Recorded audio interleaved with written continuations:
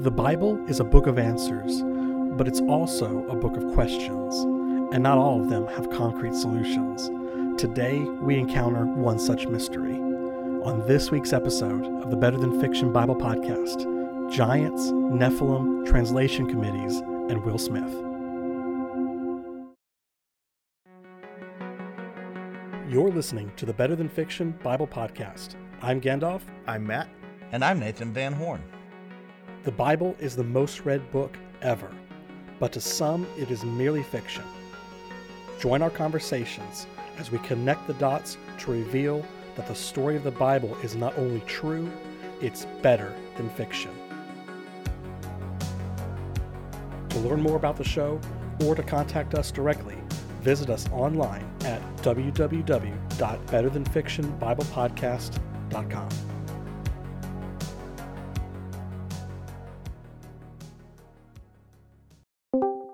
Welcome back, listener, to episode 30 of the Better Than Fiction Bible Podcast. As always, we're excited for you to join us for these 30 minutes.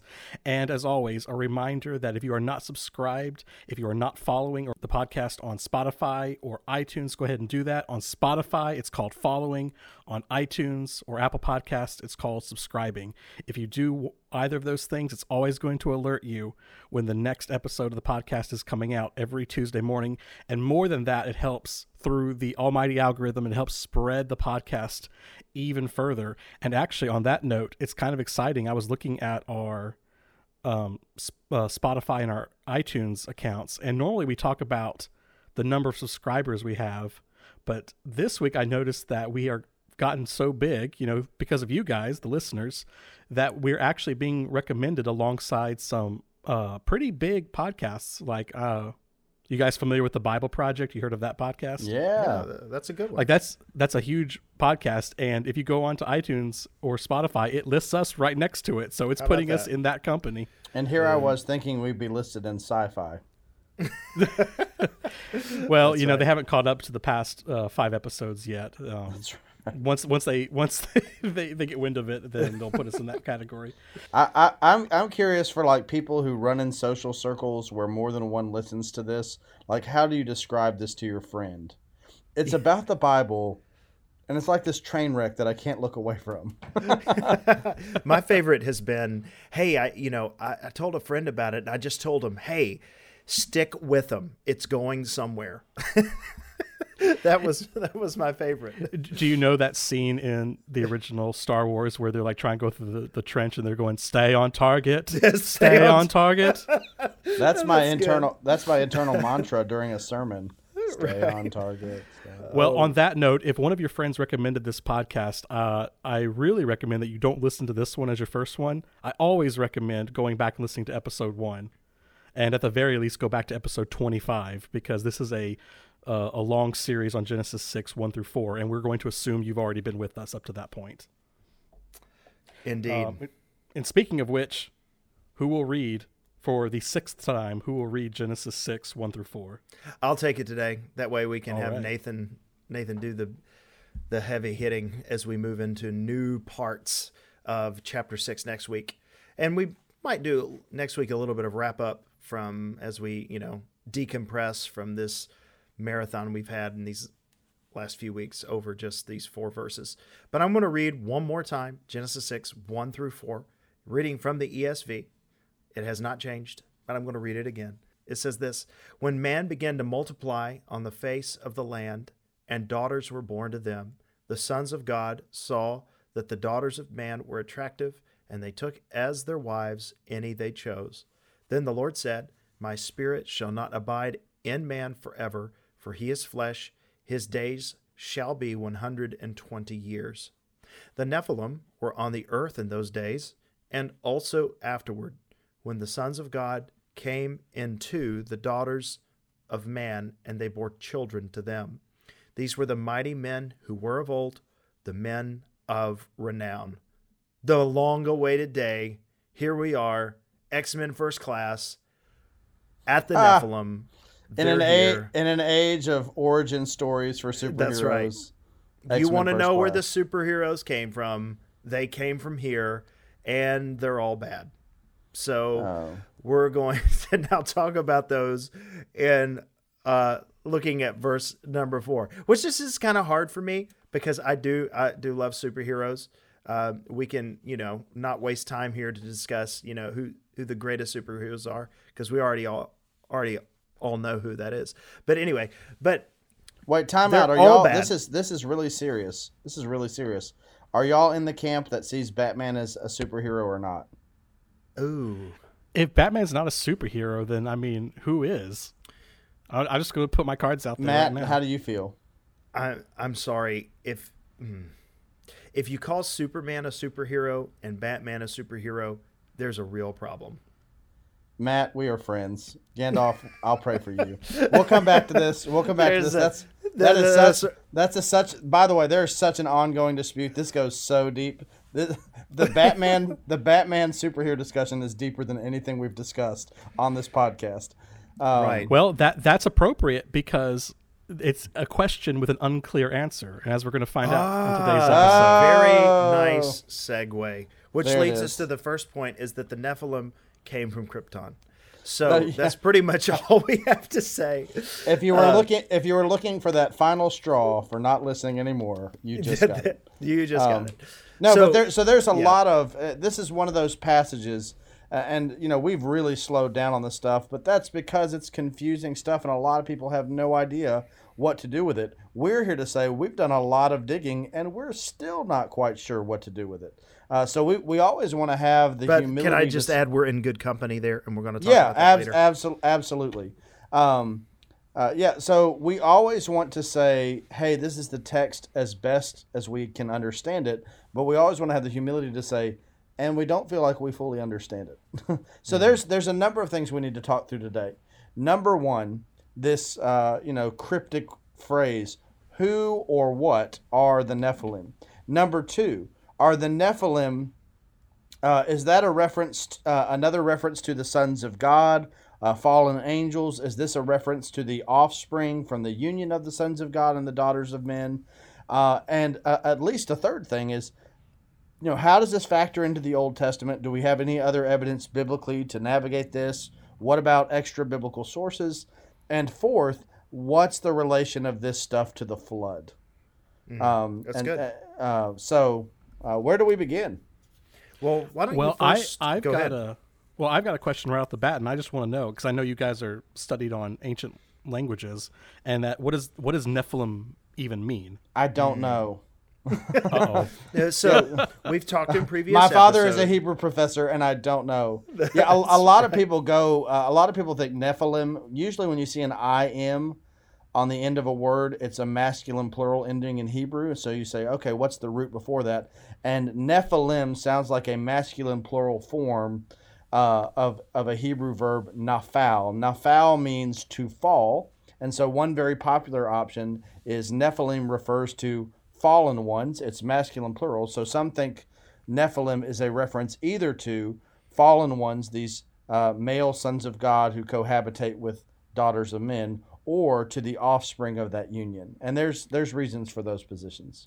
Yeah. Now, that is also a rather recent view of this, because to get a better understanding of what more ancient peoples thought about this word, we're going to go back to our old, reliable, handy-dandy Septuagint. And again, this is not to say the Septuagint is the end-all, be-all, but it is, as Nathan has reminded us in previous episodes, all translation is interpretation. So at bare minimum, it is fascinating what the Septuagint does here.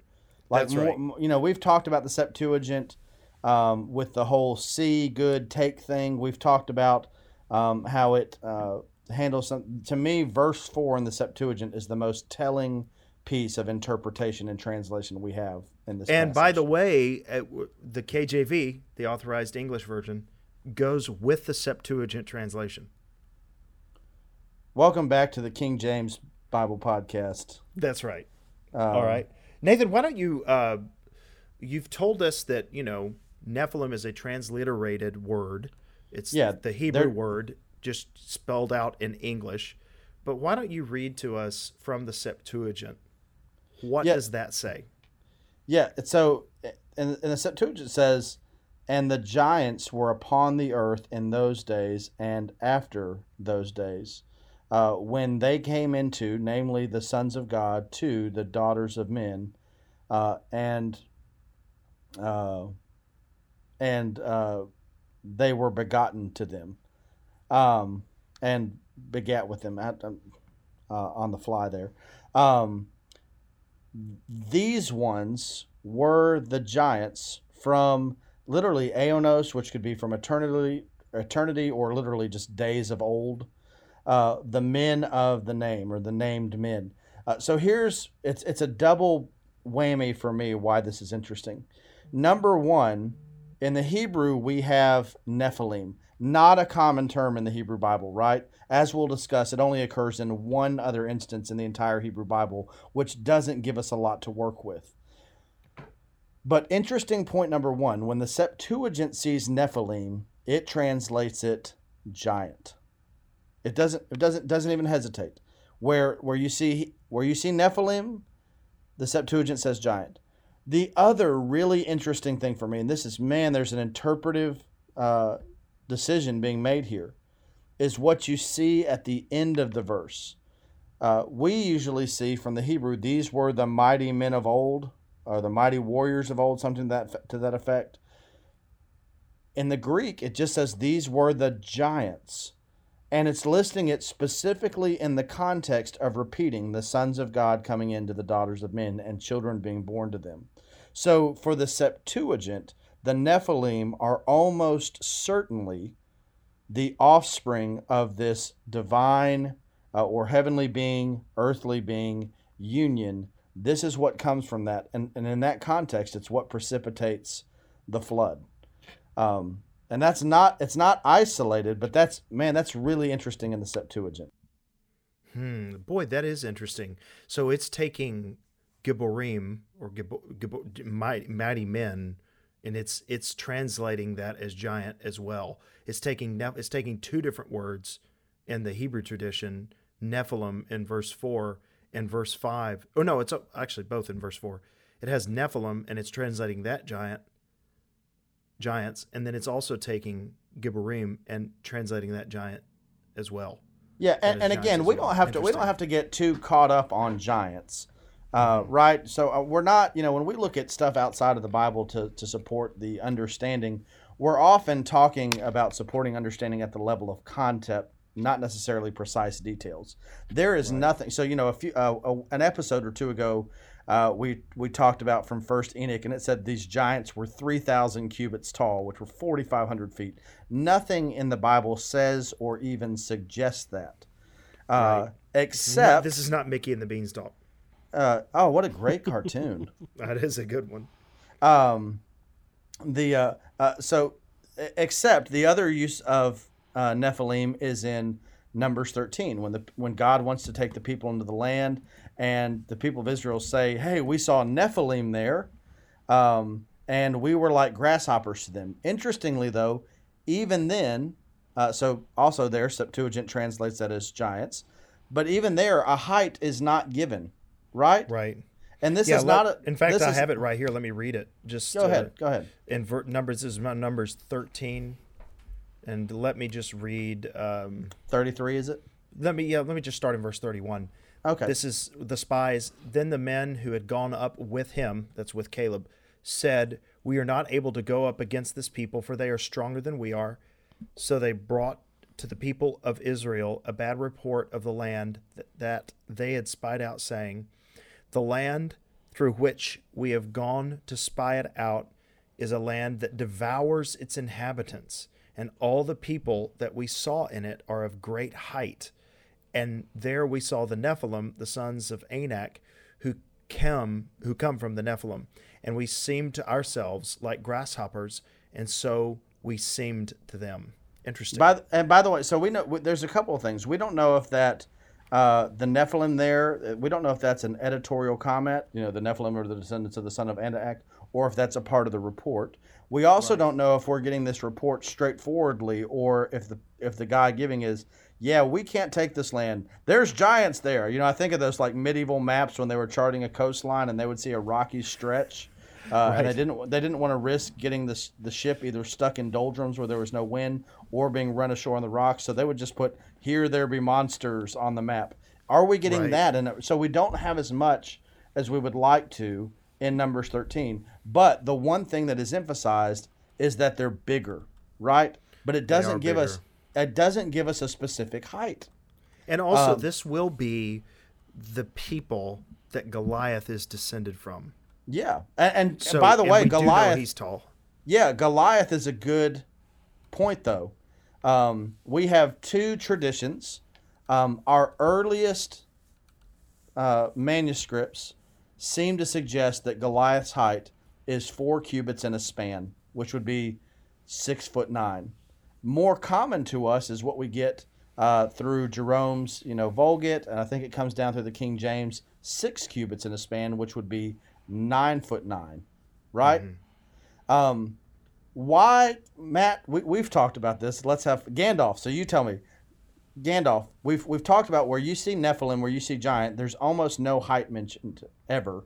Why, in the one instance of Goliath, whether it's 6'9" or 9'9", and by the way, when the average height in that day is like 5'4", either of those is really big. But why in that one instance would you give the giant's height? Well, because isn't the important point is that he was taller than anyone they had that Israel had. Is that the point? Yeah, so we usually see that in reference to the overwhelming odds against David, or at least what looks like overwhelming odds against David. But when David goes out to battle Goliath, whose spot is he taking? He's taking Saul's spot. Yeah, Saul even tries to give David his armor, right? Yes. What's the catch? Why did the people want Saul to be their king? Oh, because he was tall. Ding, ding, ding, because he was tall. A king like the other nations whose kings were, descended from the gods. Tall. So David's acting like a king before he is a king, and tall King Saul, who was picked for his height, is now cowering in the presence of the larger Goliath. The emphasis of the text there is not Goliath's overwhelming height. That's never David's take on it. He says, just as the Lord delivered the lion and the bear into my hands, he'll handle this Philistine dog as well. He even likens him to a smaller animal. I think the emphasis in the text is that it's a critique against Saul, who was picked in the foolishness of the people because of his height, and then cowers in the face of the larger opponent, Goliath. And then David, the youngest and smallest of his brothers, who may not have even been 5 foot tall at the time, that's speculative, but he comes into that, to the presence of Goliath, and it's no obstacle to him. He says he doesn't say, you're big. He doesn't say, I'm small. He says the battle is the Lord's.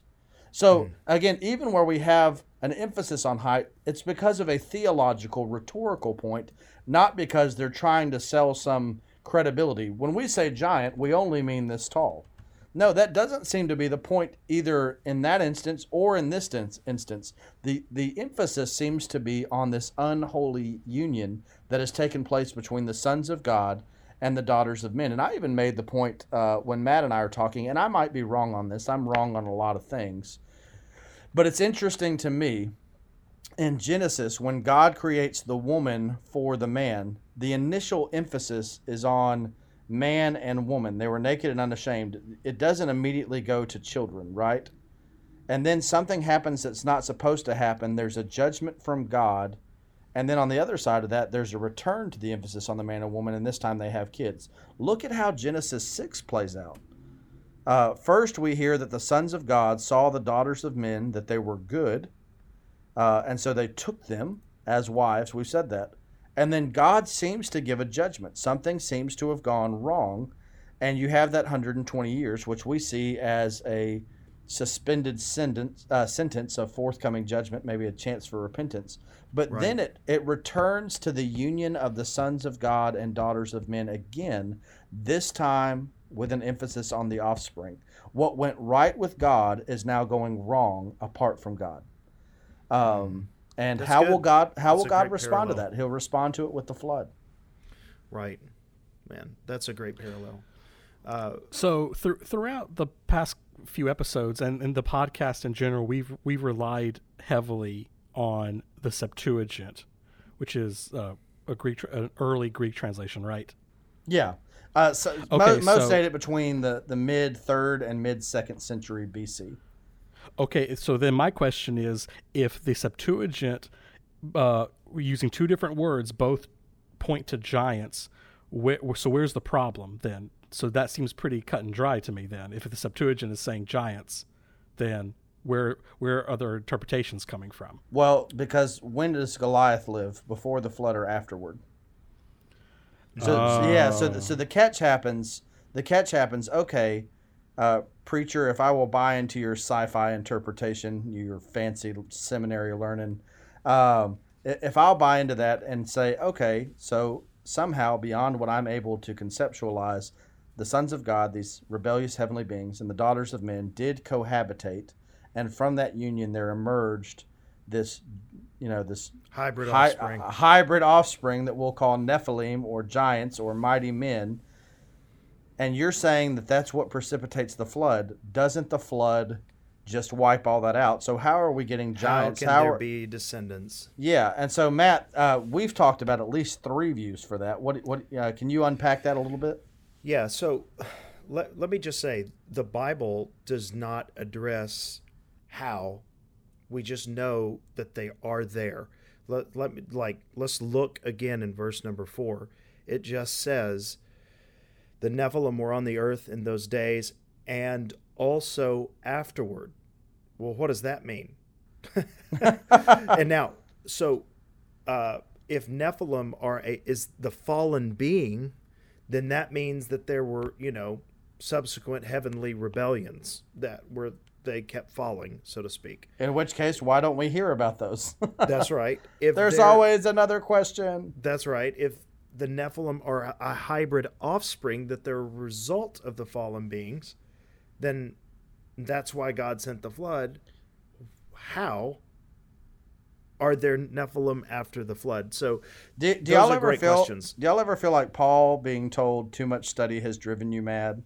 Because we started this podcast to give you the answers, and all we got was more questions. Yes. So there are three ways in which people who hold this view, and we're people who hold this view, and I will say I am undecided. I am genuinely undecided on how the Nephilim get there after the flood. That's I don't know. I think it's clear how the Nephilim are there before the flood. I have no idea which one is the best explanation of why they're there after the flood. Let me give them to you real quick. I have a position, but I don't have enough evidence to argue. Right. So, okay, the first one is that the flood did not fully wipe out all of the Nephilim, that somehow they just survived on mountaintops.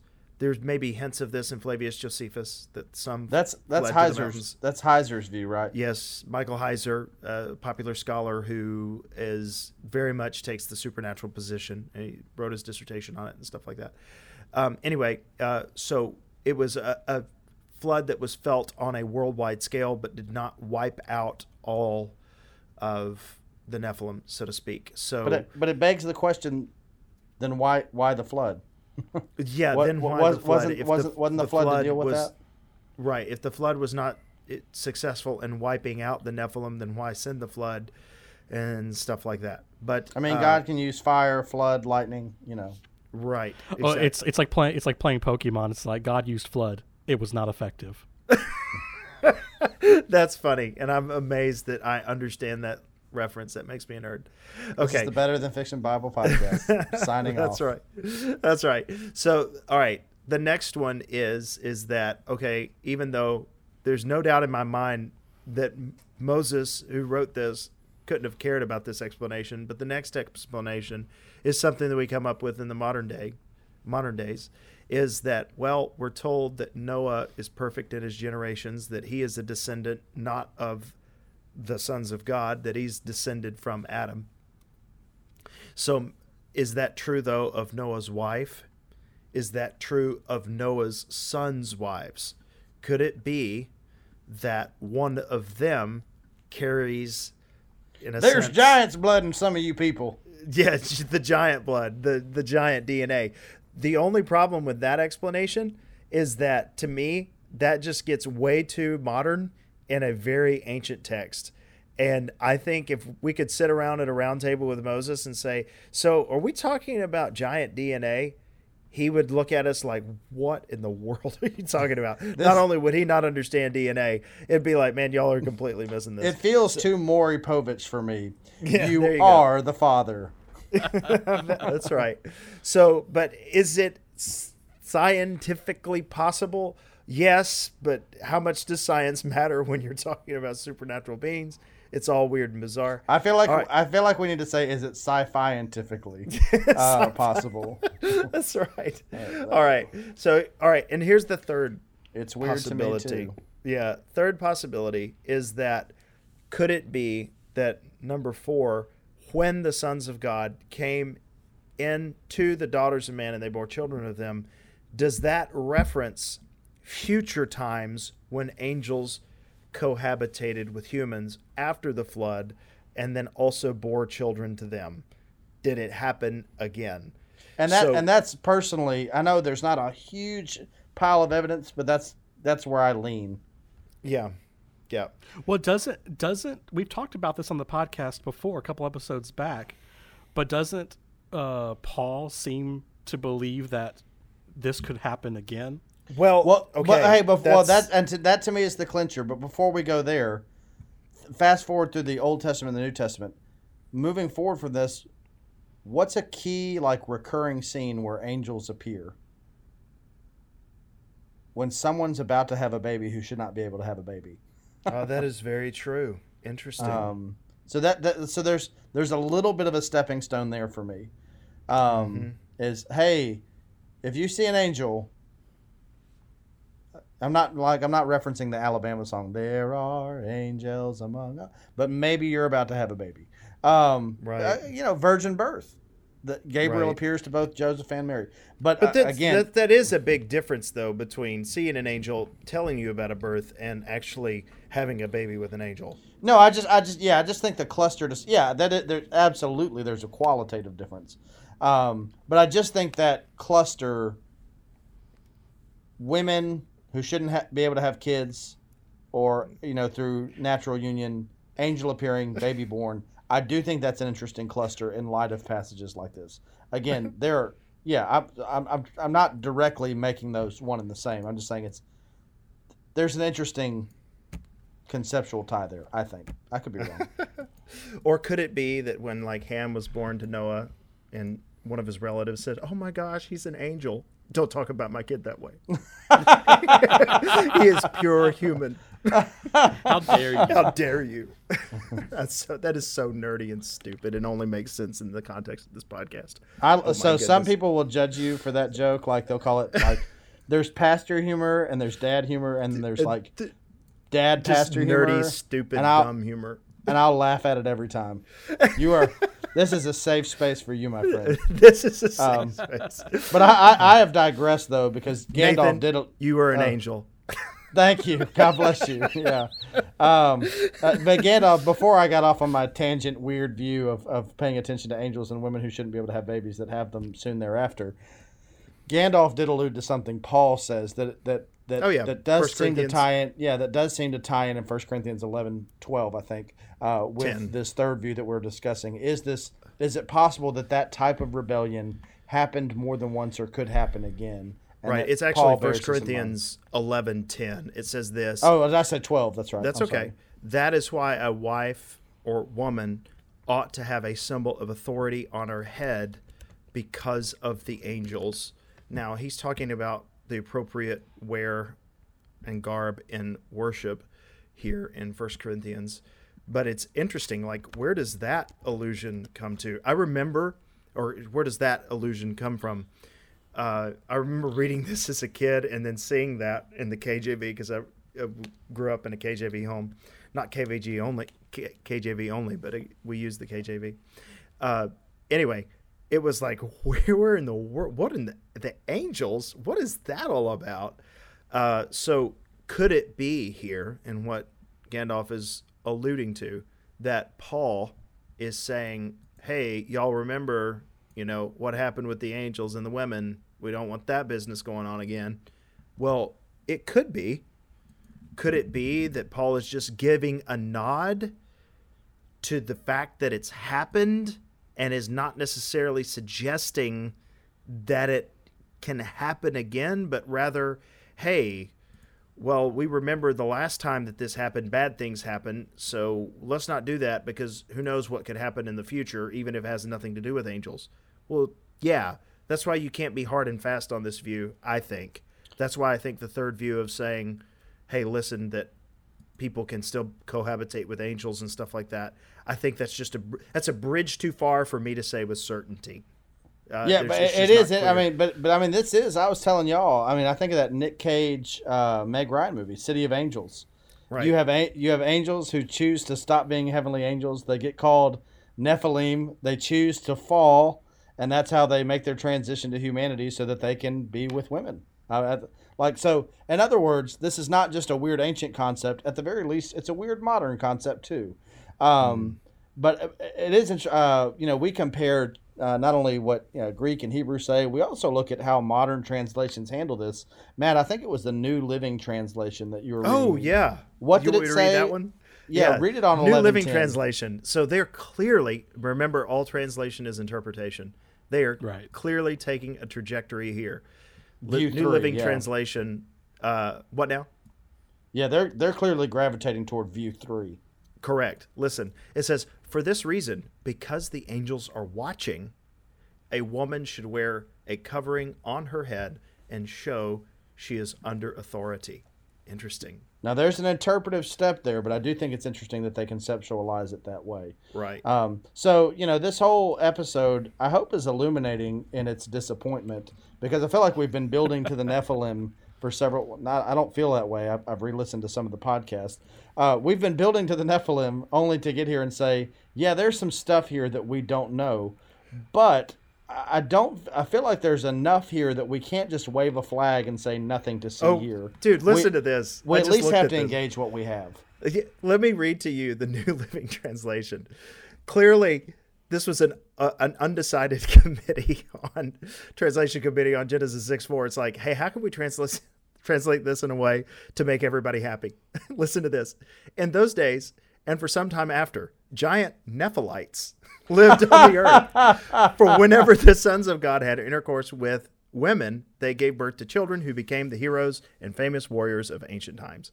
Everyone's happy very there. Non-committal. Very non-committal. Everyone's happy there. You have giant blood. Oh, we have Seth's blood too. Yes. They should make a podcast, those wonderful guys. And giant gals. That's Nephilites. These are really big Nephilim. So they don't know, giants. and neither do we. This is the Better Than Fiction Bible podcast. So that brings up a... Yeah, go ahead and ask that, because I think you're going in a So that brings up a question that, do we know for a fact that Paul or ancient readers or any of these guys knew for certain, or was this also a mystery to them? So we're running short on time, and again, one point Matt made that bears repeating is, it's tempting to look at Genesis 6 and say, well, yeah, at least Noah knows what was meant, right? But what's the catch is this is not being revealed scripturally. It's not being revealed to Noah. Scripturally, it's being revealed to whom? Traditionally, Moses. Yeah. And so Moses is sitting there writing, and God says, all right, write about the giants. And he's like, hey, what are those? And Moses is the traditional author, not only for the use of Genesis 6:4, Nephilim, but also for Numbers 13:33, which is the only other place. And so Gandalf, man, we don't know. We don't want to speak too far, even though we try to push the boundaries of what gets exposed sometimes. We don't want to push too far beyond the evidence. We want to limit ourselves where the Bible limits us. Let me kind of wrap it, though, with this final comment, though. And here would be just a quick reminder. Remember, there is much of the Bible that is written as a polemic. We've already seen this. And we've said over and over again in the last few weeks, this story about the immortals cohabitating with the mortals and producing hybrid offspring, the demigods, that story is found everywhere. So, for instance, Moses, who would have grown up in Egypt, this is a part of Egyptian mythology. Moses would have known this story from Egyptian mythology. But maybe not this version of it. Well, not this version, but there's something that's close to it, though. They do have, Egypt had the demigods. But anyway, so what I'm saying is that this story in the greater context of the ancient world is found everywhere in some version or shape.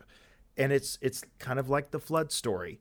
It's, hey, if it's found everywhere, as you've said so many times, Nathan, is that evidence that nothing happened, or maybe something happened, even if we don't know how to fully explain it? Yeah, so we have talked about this 6 times, the past previous episodes leading up to the Nephilim, and now we come to the answer. Who are the Nephilim? And it's, well, we're not entirely sure. This is that Men in Black moment where Tommy Lee Jones sits down on the bench with Will Smith, and Will Smith is blown away by finding out there's alien life forms. We're not saying they're aliens, but he says, this is how you saw the world yesterday. Now you can't see it that way anymore. You still don't know everything, but imagine what we'll know tomorrow. Essentially what he said. 1,500 years ago, people knew the Earth was the center of the universe. 500 years ago, people knew the Earth was flat. And 24 hours ago, you knew that mankind was alone on this planet. And I love what he says, imagine what we'll know tomorrow. And that's kind of like, honest Bible study usually results in more questions than answers. I just want to acknowledge where I still have questions, really. Right. I hope in other words, I hope our processing and the information herein has been informative, even if it's not conclusive. Right. Yeah, and thank you, listener, for staying with us on these 6 episodes of Genesis 6, 1 through 4. And next week, we're going to move into some new territory.